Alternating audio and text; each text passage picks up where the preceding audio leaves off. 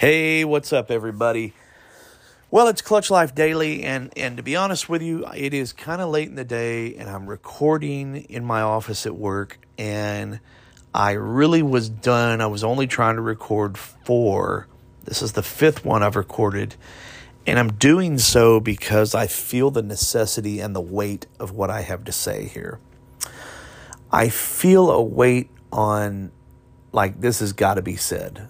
Okay, so this is like, I'm not trying to be dramatic. I want to speak to people that lead. You lead your family. You lead students at a school. You lead a church. You lead at the office. You're a manager. I want to submit to you a dynamic, maybe a paradigm shift that I believe is happening in leadership, and I believe many of you are not on board, but you're going to have to be on board. Oh, people don't like hearing that. You either get on board with what I'm about to teach you, or you will be left behind in the realm of leadership. And that is this. Leadership is shifting. I'm going to go over 2 points. One, and these are not written down. These are off the top of my head, but I just feel it. One of the points is this. Leadership is shifting to a relationship aspect.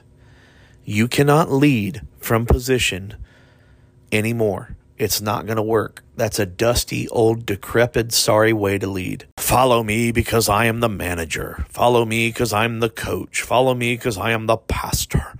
Follow me because I'm the husband. I'm the daddy. That's outdated. It's gone. Positional leadership is lame sauce. Number 2, through this, you're going to have to begin to lead people in this vein right here. Meet people where they are and meet them where they are and with what they are capable of doing. So if you have somebody that tends to always be late, meet them where they are. Stop trying to force them to be early. Why are you trying to force? You are trying to force them to be early to prove a point and satisfy your own pride. I defy you. I'll be honest with you, I rebuke you if you tell me anything different. Well, no, it's just a standard. See, people start talking about standards. It's not a standard. It's your own pride. I am early. Well, not everybody is. Some people are night owls.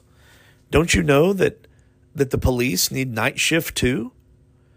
Don't you know that fires happen at night? There's firemen that are needed to be at night. So when you meet people where they are, maybe you find a position for them in your organization that does not require them to be there early. Why? Why do you have to force your way on everybody? If you had a loving relationship with the people you lead, you meet them where they are, you'll get the respect that you so desire. Okay, in teaching, I do not try to force the kids to behave exactly the way I would expect them to behave. I give them a basic set of ramifications and borders, and then I corral them into, but I do not heap up heavy burdens that they're not going to be able to meet. And therefore, they go around, Coach McCutcheon's the cool coach, and teachers get upset about that. You are beating a dead horse fighting a battle that need not be fought.